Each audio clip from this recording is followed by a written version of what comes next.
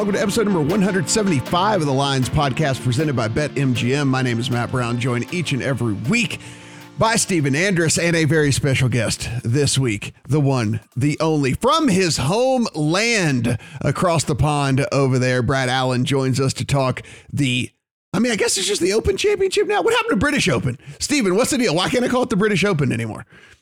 Well, I will say this. Phil Mickelson just tweeted this morning that way back when in the, late 1800s or 1900s that somebody, I got to look it up in a minute here, but Brad, what are your thoughts on this? Is British Open acceptable or not? What? Yeah.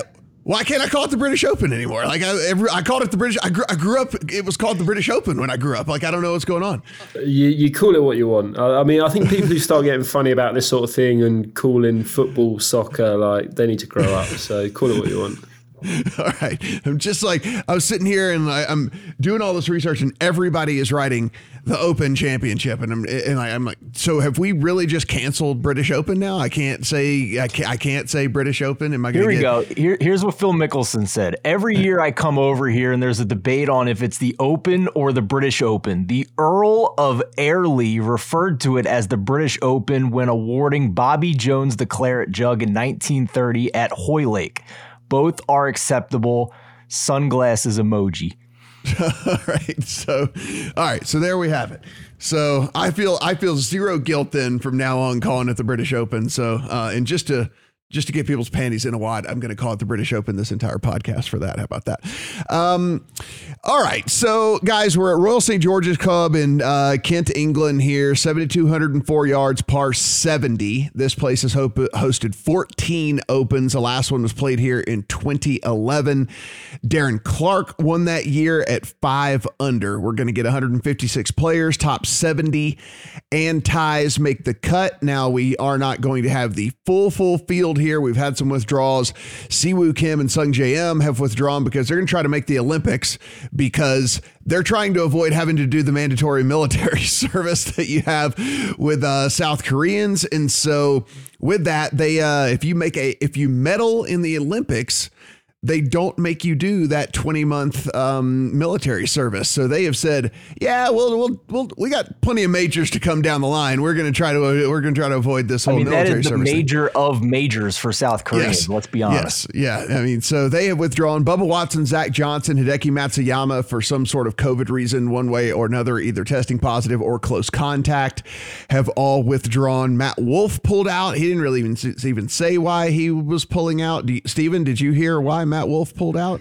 No, he did not provide a reason, but it could be anything with him, so I won't speculate. And then Kevin Na pulled out due to the very strict restrictions that are going on for this, and he said that it was too much for him, and so he pulled out. Now, speaking of those restrictions, it's going to be a very strict bubble situation going on over there.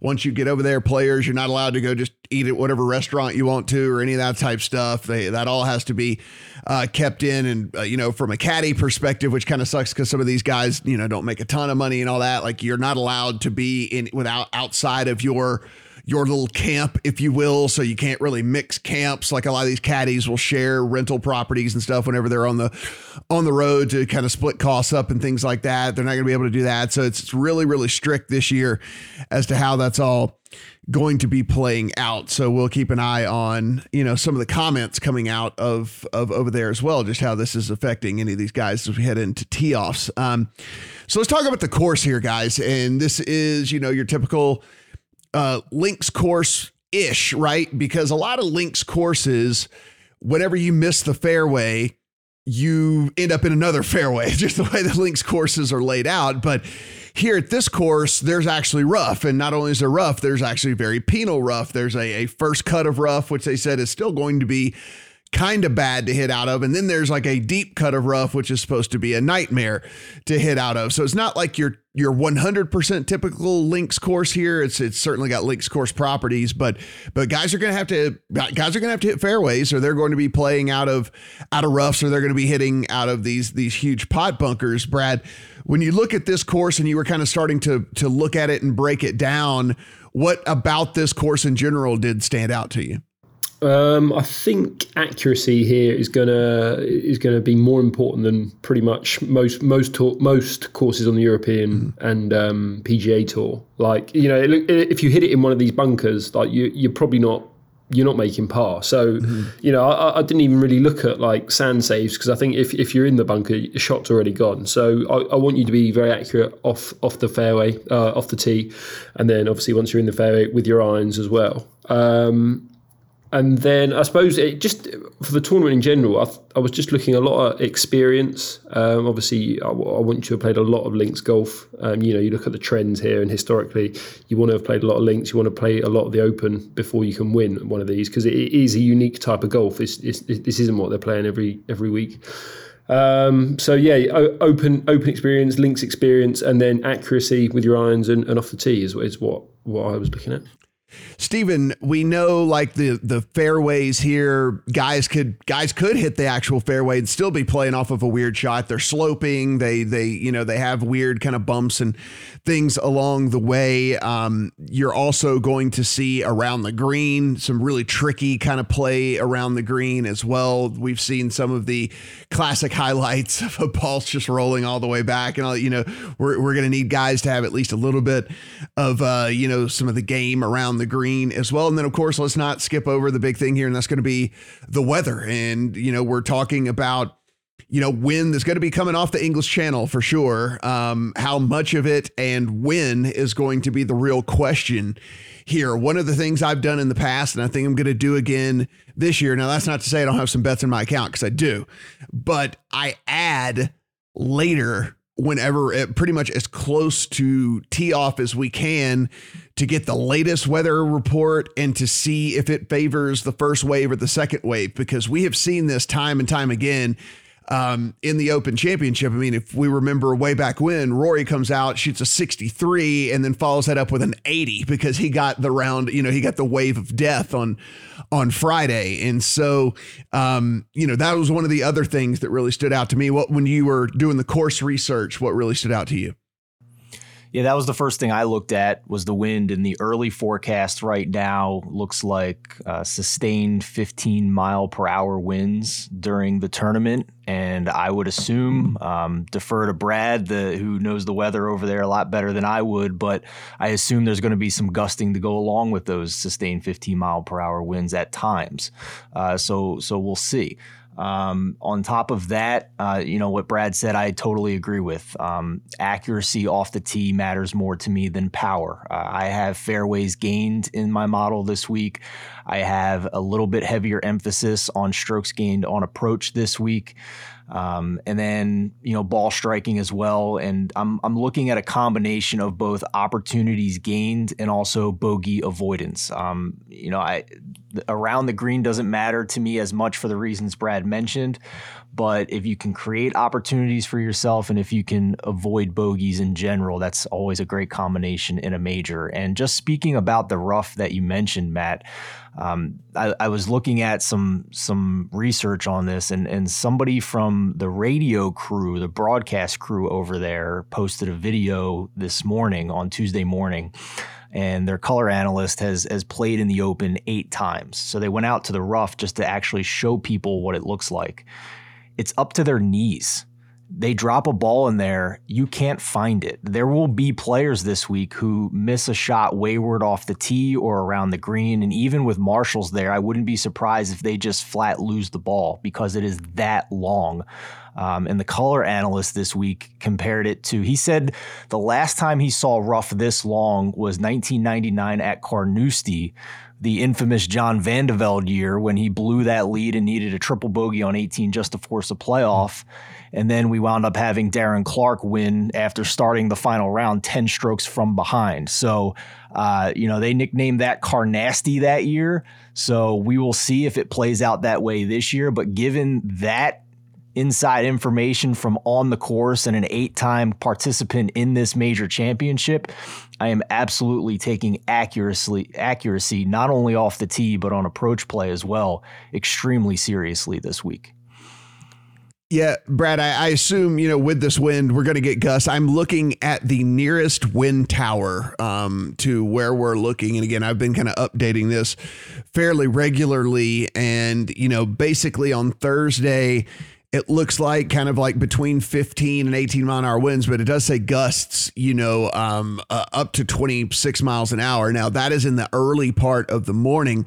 Those gusts at 4 o'clock in the afternoon are down to kind of like 18 from 26. Now, I don't know if that really factors into what I'm going to be thinking or how I'm going to be going about all of this with everything. I mean, Brad, whenever we're talking about, this wind and these gusts and these different things like that, I mean, what does that do to the type of player that you're trying to look at here? Is there any sort of skill set that you were really trying to identify? Because again, it does look like it's going to be windy, and it looks like on the weekend, the forecast actually gets much worse.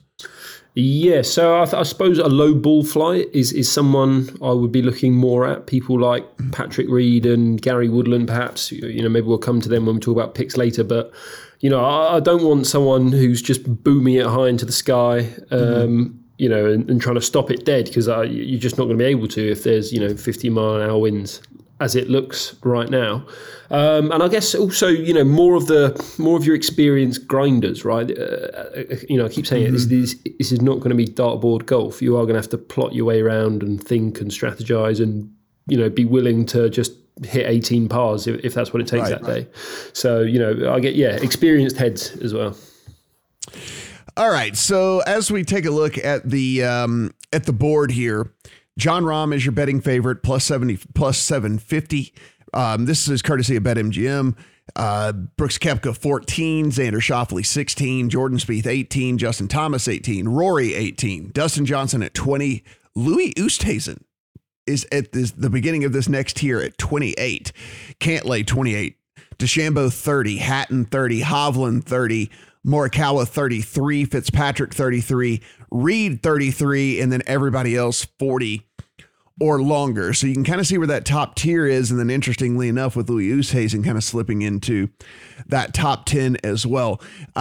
Stephen, you already talked about the stats that kind of matter to you. I think we have a lot of overlapping things. And Brad actually talked about some of the stats that matter to him as well. Actually, the two things I did add into my model this week, I have proximity from 75 to 100 yards added into mine just to see who's good at that, because some of these holes aren't all that long. That doesn't mean they're going to be driving the greens or anything like that, especially with the wind conditions and the gusts and things like that. I mean, if this was flat wind and no wind whatsoever, we'd probably have some of these bombers that would be able to go attack the green off the tee on several of these holes, but that's not going to be the case. So I think they're going to have a lot of short approach shots as well. So while I did emphasize the approach game, I also did just some of the shorter approach shots just to see who kind of excels in those type of things. And especially like Brad mentioned, some of these guys having to get creative, some of these shots needing to be kind of, not necessarily the typical shots that you play on the PGA Tour week in and week out. So I wanted to see who was kind of good at those. And then I did add the just ball striking just in general as a stat to me as well, to see who's been kind of who's been doing well with ball striking. But outside of that, I think you and I are pretty simpatico on the stuff that we're looking at this week as far as to what stats matter as far as the model stuff goes this week. So, yeah, I mean, I've got off the tee, approach, around the green, ball striking, proximity 75 to 100 yards. Might add a category, a little bit closer to we get there, but I tried to keep it as simple as possible. As you'll notice, did not put anything in there about driving distance whatsoever. I don't care. I don't care how long you are on a course like this. Doesn't really matter. So, Brad, let's start at the top here. And as we look at this kind of top tier, where does your card start, and do any of these guys happen to make it into your top tier? And let me ask specifically about these guys that are very, very at the top: the Rahms, Koepkas, Schauffele's, Spieths, Justin Thomas's, Rory McIlroy's of the world here that are all 18 to 1 or shorter. And of course, Rahm coming in at 7.5 to 1 over at BetMGM. Yeah, so I mean, my card, it doesn't start till Patrick Reed, actually, around 35, All right. You said. So I mean, I'll just run through them quick. Rahm, he was just short enough, basically, wasn't he? 8-1 or whatever, right? He's obviously the best player in the world. He's good on links courses. But I mean, he's average for him on links courses. He's gaining 1.8 strokes around on links layouts, but that's how many he gains around anyway. So it's not like he's particularly well suited for this, like maybe he was for Torrey Pines last month. So just a 8-1. I thought there was sort of nothing to make him really worth a bet. Brooks is a tough one as well. I did think long and hard about Brooks. He's got great open form. He's obviously the best player in the world at majors. I do believe that in that narrative.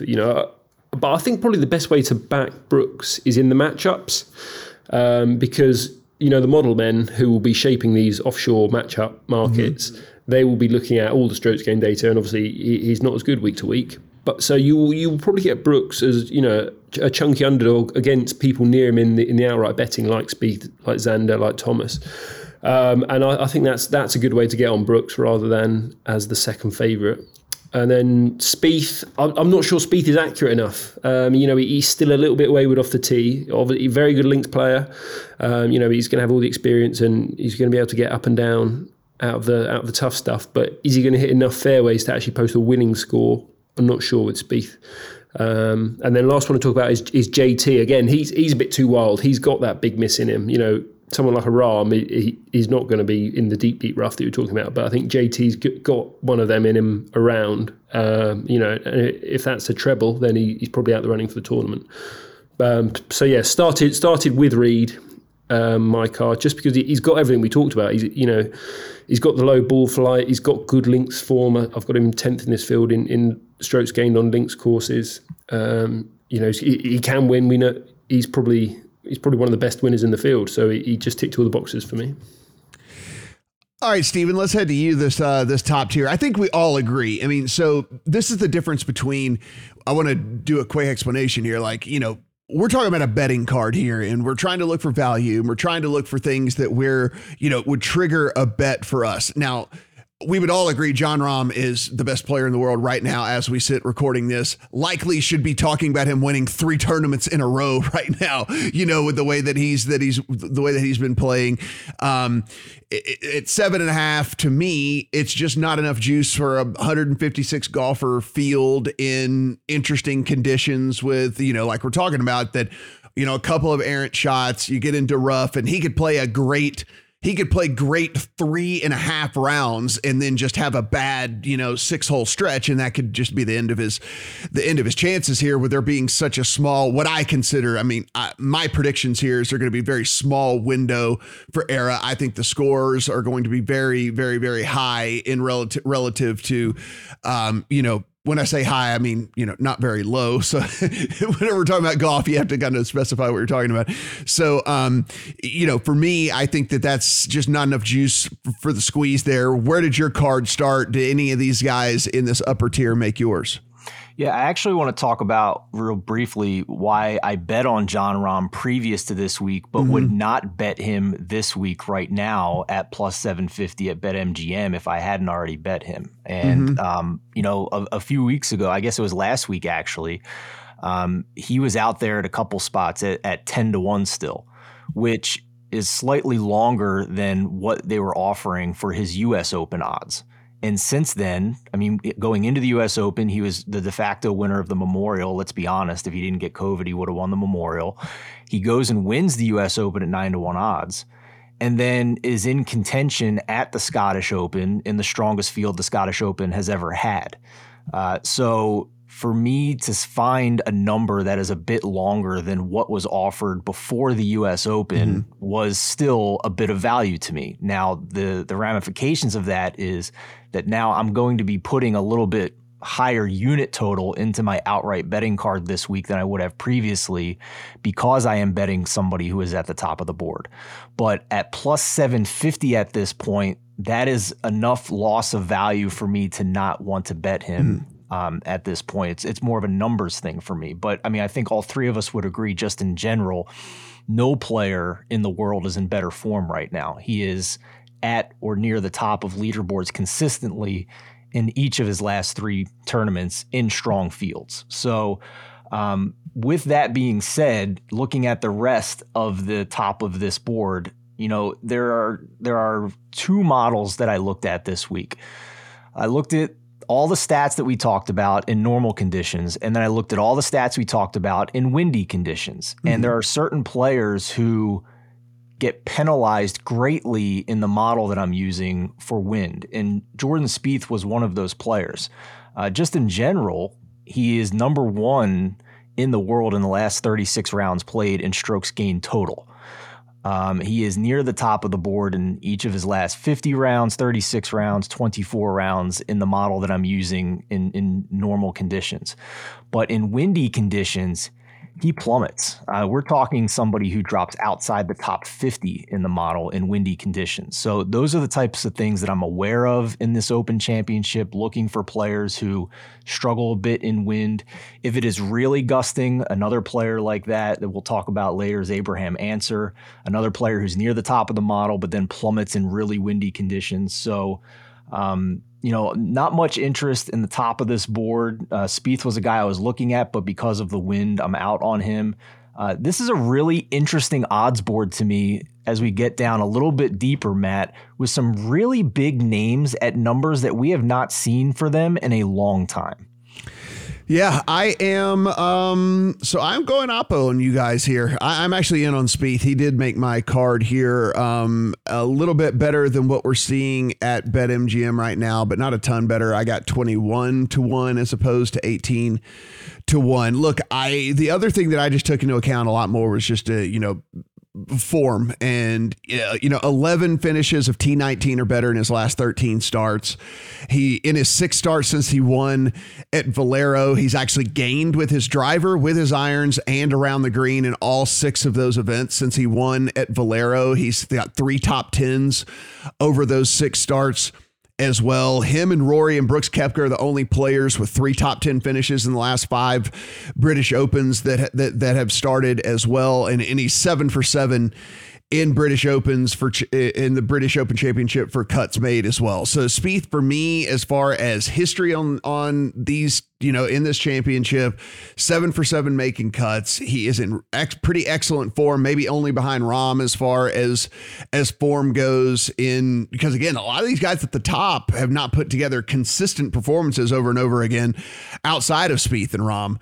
And so for me, I'm kind of just going with a little bit of history here, going with recent form in Spieth, and also the creativity factor that we have talked about that is going to come into play on what I consider to be one of these weird type courses. Like, we've seen Spieth do that, and we've seen him be able to kind of go, man, how did he get that even relatively close? Like, that guy's got some pretty good imaginative shots, and he's got it pretty much all in his bag. So he did make my card here. So Spieth at 21-1 is the first guy that made my card as well. Guys, one of the person we did not talk about here is Dustin Johnson, and none of us have him. None of us have him on the card right now.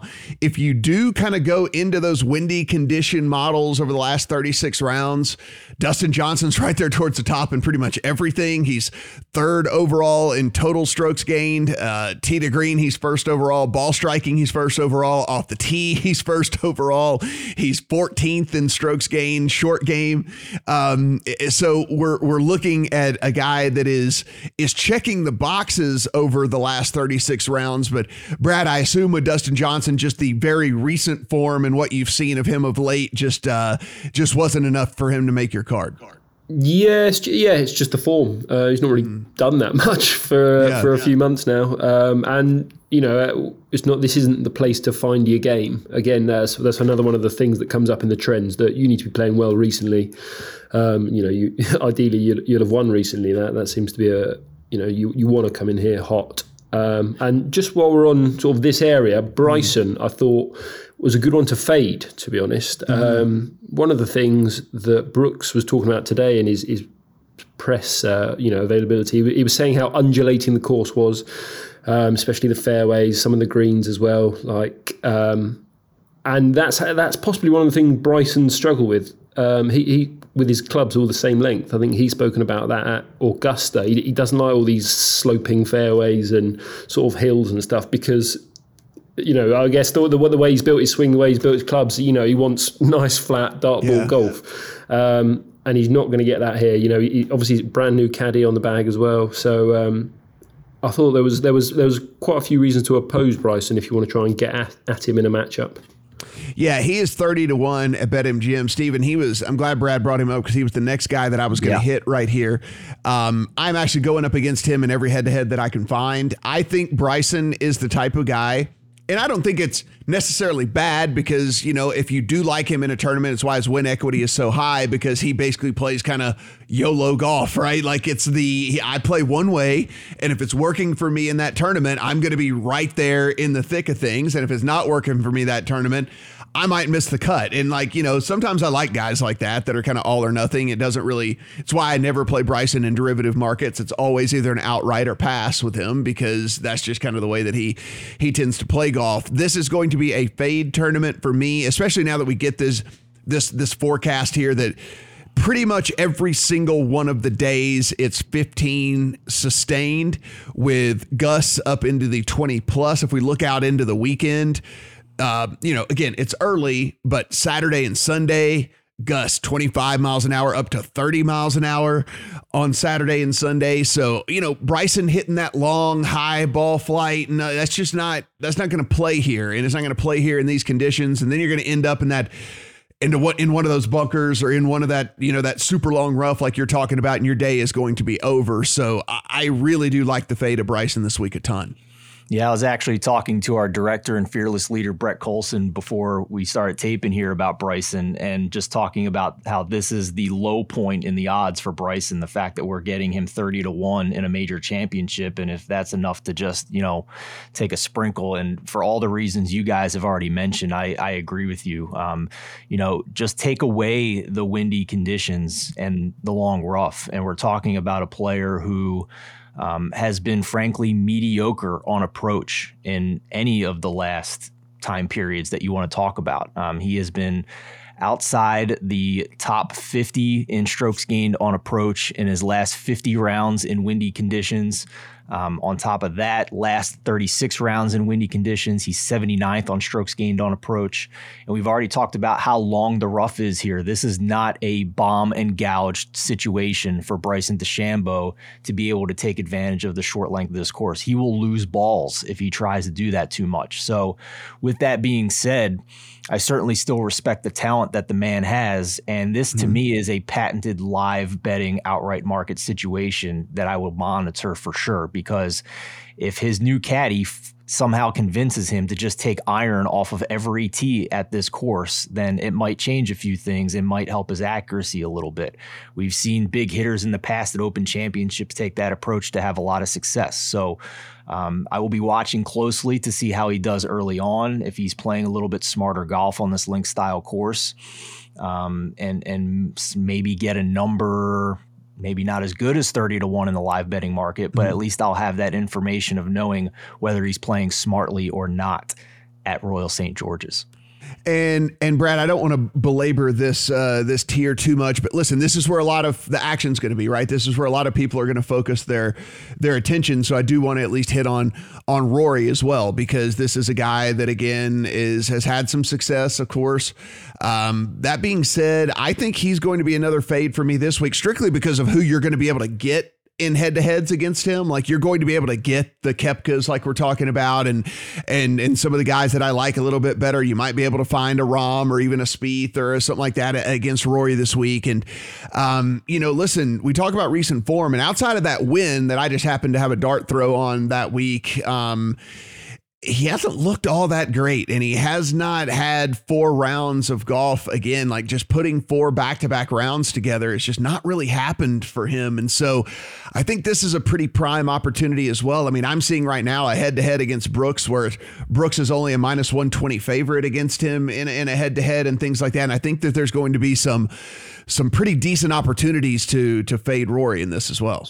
Yeah, I like the Rory fade as well. I mean, he played the Scottish Open last week, missed the cut. You know, like that's about as close as you're going to get to what we're going to see this week. And he just didn't show up at all. And then I think the other thing with Rory, again, he seems to me another one who likes it soft and likes it easy. And, you know, it feels like when he wins the tournament, it's -20. And right. That's probably not what we're going to have this week. It's going to be, you know, -6, -8, I think is kind of the vibe of, you know, listening to people on the ground there. So, yeah, I mean, if you can get Brooks sort of, I think, yeah, -120 or so, I think that's a very good bet personally.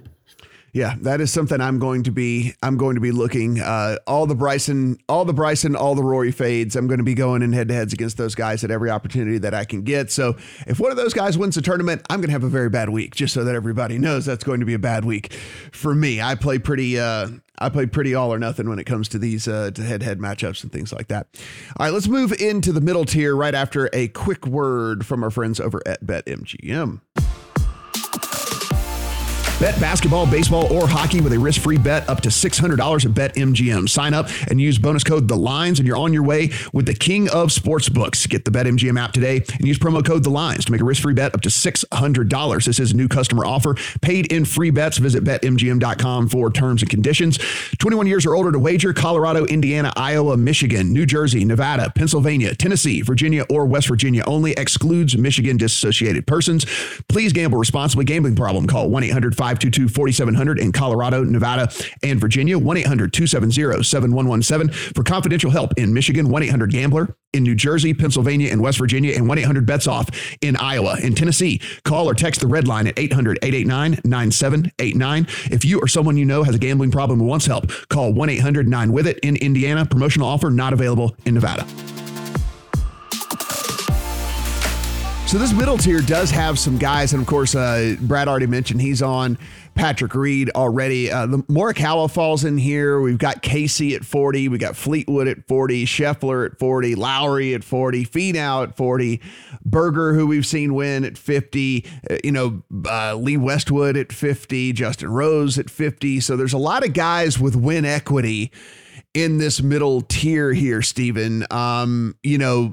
When I talk about this all the time, like I want to bet guys that have win equity. I want to bet guys that we've seen that can win tournaments. Jason Day is sitting here at 66. Joaquin Niemann, who was right in the thick of things this past week, is 66. So a lot of guys that have win equity are kind of found in this middle tier here. Who was standing out to you? Who was kind of someone that was showing up in your models here in this middle tier? Two names that pop out to me towards the top of this middle tier, Viktor Hovland and Collin Morikawa. I just have a hard time quitting Collin Morikawa, to be honest with you.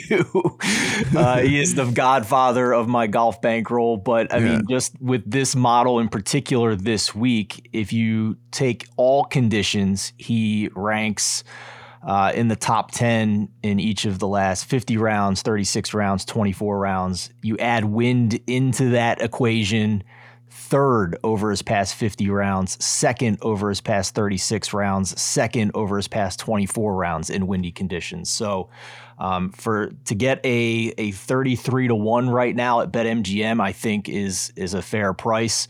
And Viktor Hovland, Matt, we've talked all year about how Viktor Hovland is always near the top of our model. He is hard to ignore constantly, and he hasn't won. Well, now he has won on the European Tour, at least. He is popping in these models again this week, and that doesn't even take into account his European Tour win in the BMW International. So, if he is this high up in the model in both windy conditions and calm conditions across all of the time spans, and it should be better if we were factoring in his European Tour win, I mean, that's hard to ignore for me. Yeah, you want to talk about someone being the godfather of your bankroll. Viktor Hovland has been the downfall of mine here recently. You talk about a guy that I can't quit, that can't seem to to win me any damn money. If we look over at Data Golf, Brad, some of these guys start to really pop up as far as their win equity. They put in a probability of winning, and when they run through their model that they have, and they run through their simulations, and Jon Rahm at the top, as you would imagine, and some of the familiar names that we're all talking about here, Xander, Spieth, Koepka, all towards the top. But then your guy, Patrick Reed, pops up really early. But then there's Morikawa, there's Hovland, there's Fitzpatrick, there's Scheffler, there's Finau, Berger. All these guys are coming in kind of right, after that top tier guys that we're talking about here, and all with the win equity kind of in that 2%-ish range throughout the course of their projections and simulations and things like that. So some of these guys seem to be live through, guys that are smarter than us that have built models and, run all these different simulations and things like that. Outside of Reed, who you said you already have in the account, anybody here in this tier also kind of making your account that maybe are a little bit further down the board? Yeah, I quite like Cantlay. Another one who's pretty solid on links courses. He's gaining about 1.5 strokes per round over 25 rounds there, so a decent sample size. And he's kind of that precise iron player that we talk about. Like, if the game here is stick it to within 15, 20 feet and 2-putt and move on, there's not many in this field better than Cantlay. Obviously, he's won recently, aided by Jon Rahm in his COVID. But he's got decent enough form, and he should be good on links as well. My concern with Morikawa and Hovland is both of them is the short game. Both of them the chipping around these, these undulating greens, and no open form whatsoever for either of them. So. That was enough to keep me off them. Just enough questions there. This is, again, what I do think experience is going to be important, and Hovland and Morikawa have none of it basically at the Open. So that was enough to keep me off them. But I thought Cantlay could be an interesting one. Yeah, I certainly agree with you on that. And Hovland was interesting to me, but I have not added him to my betting card. And Morikawa, I think I might just have some internal bias on that. But everything you said about those two, I totally agree with. One guy that we haven't mentioned yet, that for reasons that I agree with that Brad mentioned earlier, Daniel Berger at 50-1 is interesting to me in these windy conditions. He has been in great form this year. When you turn up the wind, he gets even better in the model. He is near the top of the model in both moderate and very windy conditions. And if you only put very windy conditions, he's even higher. So he's got that low ball flight that we like, that Brad and I both like in situations like this. Over his last 24 rounds in normal conditions, he is 4th in the model. Last 24 rounds in windy conditions, he is 5th in the model. So, and he gets better if you get bigger sample size on top of that. So Daniel Berger at 50-1 to me, I thought was a pretty attractive price. I will tell you who I have in this tier, guys, and laugh away. I'm ready to be laughed off the podcast right now, but I've played Ricky Fowler in this tier. Now, a little bit better number. I played him a few weeks ago, and so he's sitting at 66 right now over at BetMGM. I think mine's at 81 or something like that on him. But you go to these, and we keep bringing up these windy condition things, and it's because it is a skill to play in these super windy conditions. It is, as Brad mentioned at the very top of the show, you don't want to have this super high ball flight. You do want to be able to figure out how to play with low trajectory. You do want to be able to figure out how to roll the ball a lot more than it is, like Brad said, playing the dartboard golf. We're going to see guys rolling the ball a ton more than you see on the PGA Tour and stuff like that. And you look at Ricky Fowler and you look at the under windy conditions, last 36 rounds played in super windy conditions, 10th overall in the field in strokes gained total, 1st overall in the field, 1st overall in this field, strokes gained tee to green, 6th overall in ball striking, 12th off the tee, 15th approach, 18th around the green. So you're looking at a guy in super windy conditions over the last 36 rounds that is inside the top 20 in this field in just about every one of the categories that I find important this week and the stuff that I really value this week. Now, we understand he has putted like crap over the past, couple of years on tour, a few years on tour. And I imagine to win this tournament, someone's going to have to kind of find a little bit of magic with the putter, because we imagine you're going to need one of those putts to fall that just doesn't necessarily fall, because I'm like you, Brad. I think this is a 5 under, 6 under, 7 under type winning score. So you're going to need to have a couple of putts fall to not only stay in that range, but maybe to get a little bit under. And I understand the woes with the putter, but I don't weigh the putter that often. Whenever, that's a thing that comes and goes with a lot of guys. And that's that's one of those things that can get hot over the course of, 2 or 3 days and really get you in contention. So for me, Rickie Fowler is in the card this week, and I got to be honest with you, I don't feel half bad about it. I kind of like it. If we're being perfectly honest, I know you guys haven't laughed me off quite yet. Steven, what do you think about Rickie Fowler? I mean, I can't laugh at it at the price. I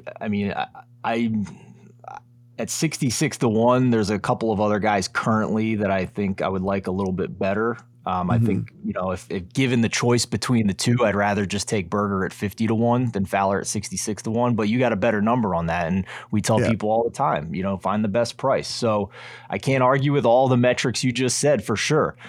Do I think that he is likely to break this years-long drought in a major championship? No, but hey, if there's a major to do it, it might be this one in shorter conditions, and short game comes into play a little bit as well. So, I can't knock it, man. I mean, the numbers are there, the data's there. So I'm not going to be the guy that knocks it right now, and then come Sunday, I'm like, just getting crushed because I knocked your hot take. So, I don't mind it one bit, man. Let's go.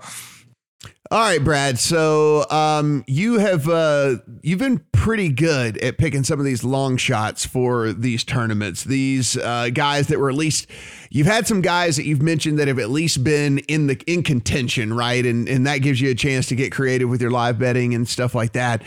Let's talk about some of the longer shots and who do you have in the account and who do you like? Who do you at least say like, okay, I took a long, hard look at this dude. Maybe didn't quite make my account. Maybe makes my account before they tee off on Thursday.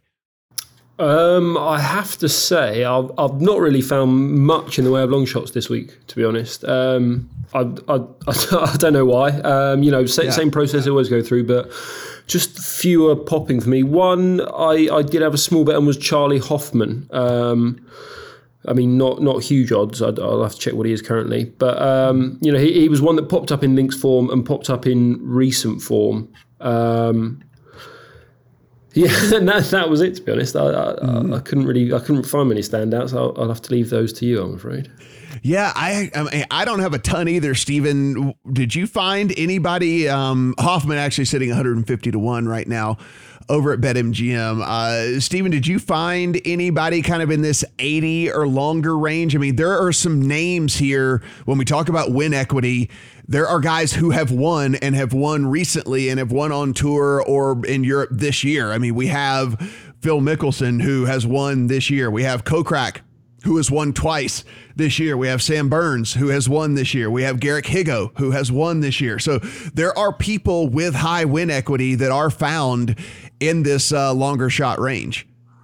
Garrick Higgo hasn't only won, he's won 3 times this year if you count the European Tour events as well. So, with the Open Championship and these long shots, I think if we need to sometimes look beyond the data a little bit because the models that we're using skew heavily towards the PGA Tour. In fact, I don't think there's any European Tour data in there. So right.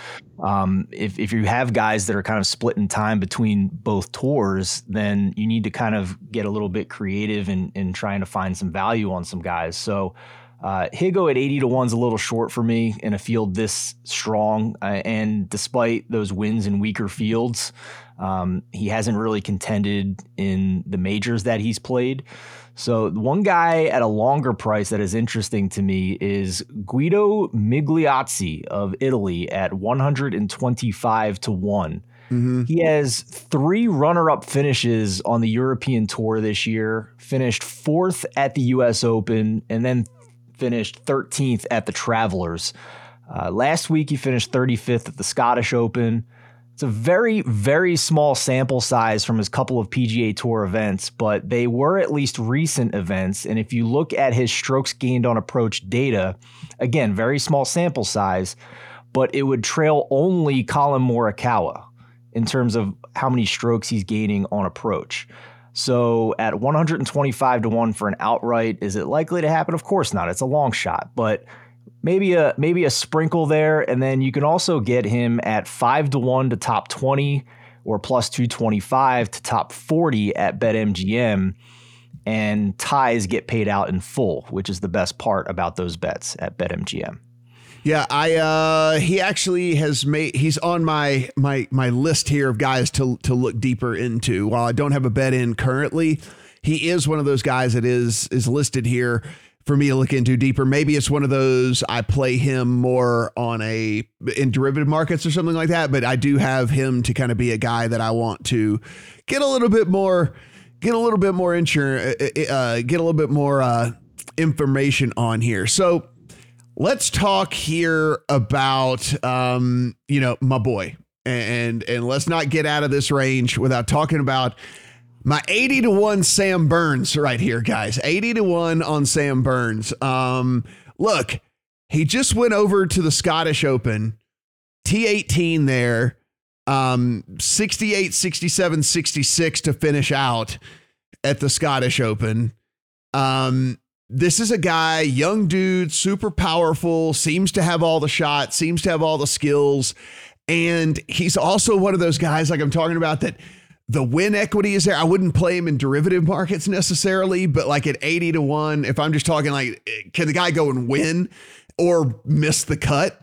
I'd almost rather a guy like that, right? And that's kind of what I'm looking for in a burn. It's what I'm looking for specifically in these outright plays a ton. It's just, can they go win the tournament or can they just miss the cut because they're trying so hard to win the tournament? I think Burns kind of fits that tier right here. Not a ton of data to back up anything, Stephen, because we are, again, we're not a ton of data just on him in general when it comes to Burns. That being said, when I ran my model over the last 24 rounds, he does come in 17th in the field overall for me. And again, that's weighing the off the tee, the approach, the around the green, the ball striking, the proximity 75 to 100, whatever. He comes in 17th in my model. And of course, he's way further than 17th down the board as far as odds go for him. And so I tend to do a little bit of blending of the model and just common sense type stuff here. And Burns at 17th overall and getting at 80 to 1 on him or longer if you shop around a little bit. I think there's some pretty good value on him there. Yeah, he's 22nd in my model over the last 24 rounds, and he's 43rd over the last 36. So it's a recent Forden type situation with Sam Burns. And he's a guy who I probably don't put as much emphasis into the windy conditions because he definitely gets knocked when I adjust the model for windy conditions, but we're talking about tournaments that date back well before he was in anywhere near the form he was in now. So I have to toss that situation. So, I totally agree with you with how volatile he is. I mean, I think he withdrew from the U.S. Open, so that was over real quick for us. But he's a guy that I would not touch in derivative markets or head-to-heads, but if you want to do a little bit of a sprinkle on the outright, he certainly showed that he can not only contend in an event, which he did at the Genesis, but he can also win an event as well, which he did on the PGA Tour this year. All right, Brad, let's head into our cards here. Let's talk about what you have already. Guys maybe that you're fading, any head-to-heads that you're looking at, 3 balls, whatever it might be, any of these derivative markets. And, if there's a couple of players, just so that we give people a little bit bigger of a pool here, if there's a few players that maybe didn't quite make your card yet, but like you were at least taking a hard look at. Yeah, so the two big ones I bet were Reed and Cantlay. They're my favourite outrights. I'll just jump into a couple of matchups, I bet. One, which you talk about with Ricky Fowler. I do like the Fowler angle. He is a good wind specialist. He is good on links courses. Last time when they played the Open here, he was T5, I believe. So, he's played here before, which, a lot of players in the field won't have. And that is valuable. Again, Brooks was talking about the amount of blind shots you have to hit into greens. So to have played 4 championship rounds here, that will be key. So I liked Ricky in the matchup over Jason Day. I'm looking at around 2.28. Or plus 128 at the minute, so some decent plus money in 2 golfers. I would have priced very similarly, to be honest. Sort of both veterans on the downside who are decent on links. Then another one I liked was Mark Leishman over Abraham Answer. Again, this is one where if you just looked at strokes gain approach stats and stuff like that, Answer's probably clearly the better player, but they're quite different golfers on links courses. Like Leishman is an open specialist. He's had 3 top 6s at the Open since 2014. So he's very good at links golf. He's very good at majors in general. He seems to time his game specifically. And again, his stats will look bad because last year he was basically injured. I think he had a back injury, and his results have been a lot better recently. And on the other side of that, Answer, I've got him 69th in this field in strokes gained on links courses. So you've got one link specialist against a non-link specialist. And again, good plus money on Leishman. You probably get around plus 130 on him. So those were 2 matchups I liked as well. Who's made your card so far, Stephen? And any head-to-heads, any derivative markets, anything that the listeners might want to hear? Sure. So I will start this in the way I've been doing these for the major championships for the casual bettors out there that may want to just put $100 on the outright market. And I should say, for me personally, I've expanded that to a $200 with the 10-1 I found on Jon Rahm. So I did put an extra 100 on him at those 10-1 odds, which are gone at this point. So the rest of the $100, I'm going to put $30 on Collin Morikawa at 33-1. And basically each of these golfers at the amounts would pay out around $1,000 if they hit. So Collin Morikawa at 33-1. One guy that we haven't talked about, Louis Oosthuizen, I bet at 40-1. That number is gone. Sometimes in a major championship, you're going to get better numbers ahead of time, and that's what I look for. I wouldn't bet him at the 28-1 that he's at now, but runner-up finishes in each of his last 2 majors. I'm not sure that he has the mental mindset to close it out if he's in a close tournament. I make that bet hoping he's got a 5-stroke lead on the last hole. So Louis Oosthuizen at 40-1, Daniel Berger at 50-1. I'm going to sprinkle a little bit on Guido Migliozzi at 125-1. And I do agree with Brad on Abraham Answer. I believe 80-1 at BetMGM. He is a guy, if the wind is not blowing too much, that he does very well in the model that I have this week across all time spans, last 50, last 36, last 24 rounds. If it is really blowing and really gusting, he has struggled. But if it's just moderate wind, he's still near the top of the model. So Abraham Answer will find my outright card as well with the rest of the names I mentioned. Yeah, my card, again, not incredibly deep right now.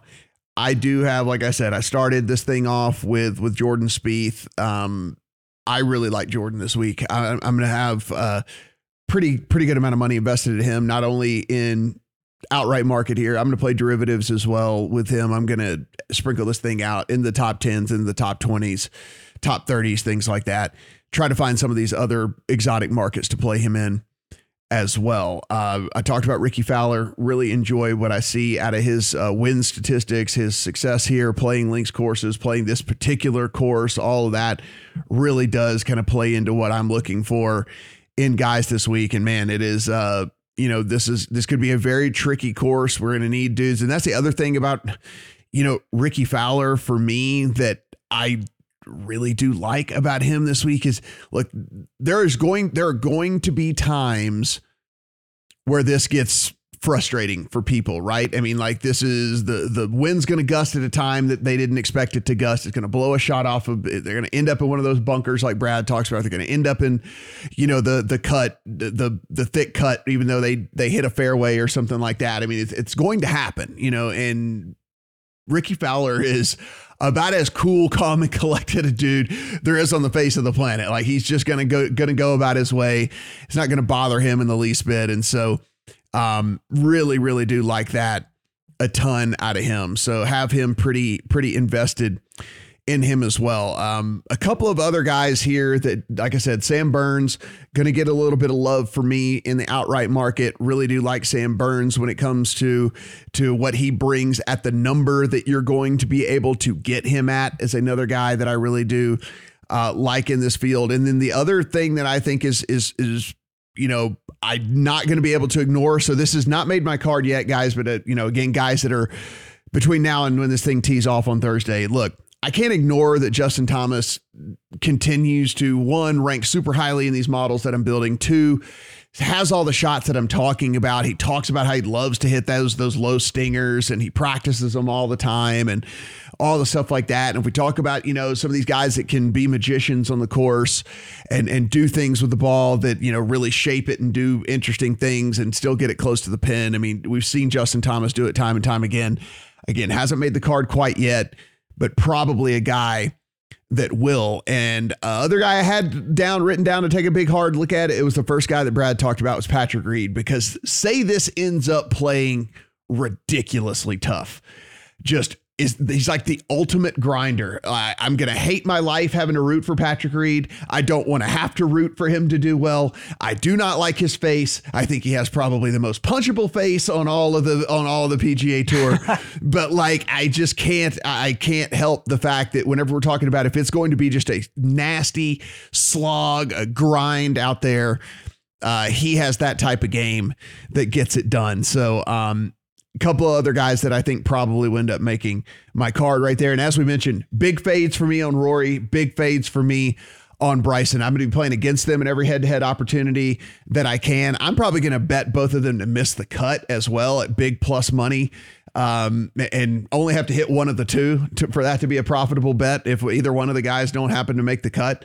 Probably going to play that number as well. I just don't like the form from Rory. I don't like the game that Bryson brings to this type of course and this type of situation. So that's the card for me as we head into the week. Steven, final thoughts here before we let everybody go.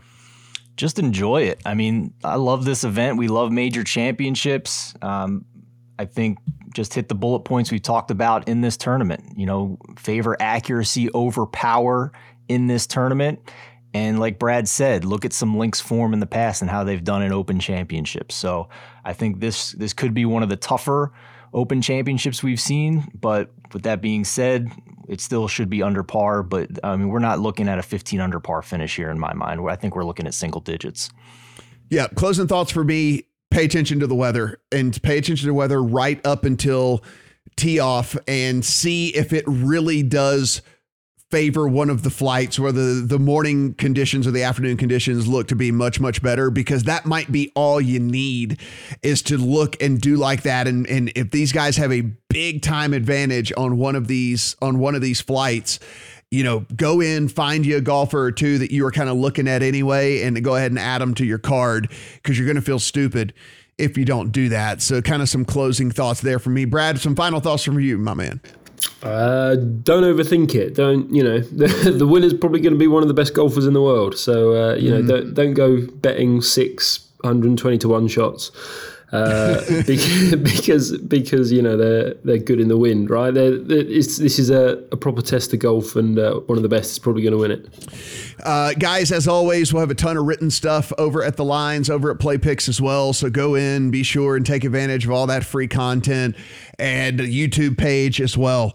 All the content on the YouTube page is absolutely free. We talk about shopping around and all that. If you do need an account at any of the books that we've talked about here, you can find that over at the Lines. Best sign-up bonuses and things like that as well. So be sure and take advantage of all that stuff, because the Sportsbooks don't give you very many opportunities to get one over on them. If they're going to give you free money, you should definitely take free money from them. That is the number one key to sports betting here. If they're going to give you free money, be sure and go ahead and take it.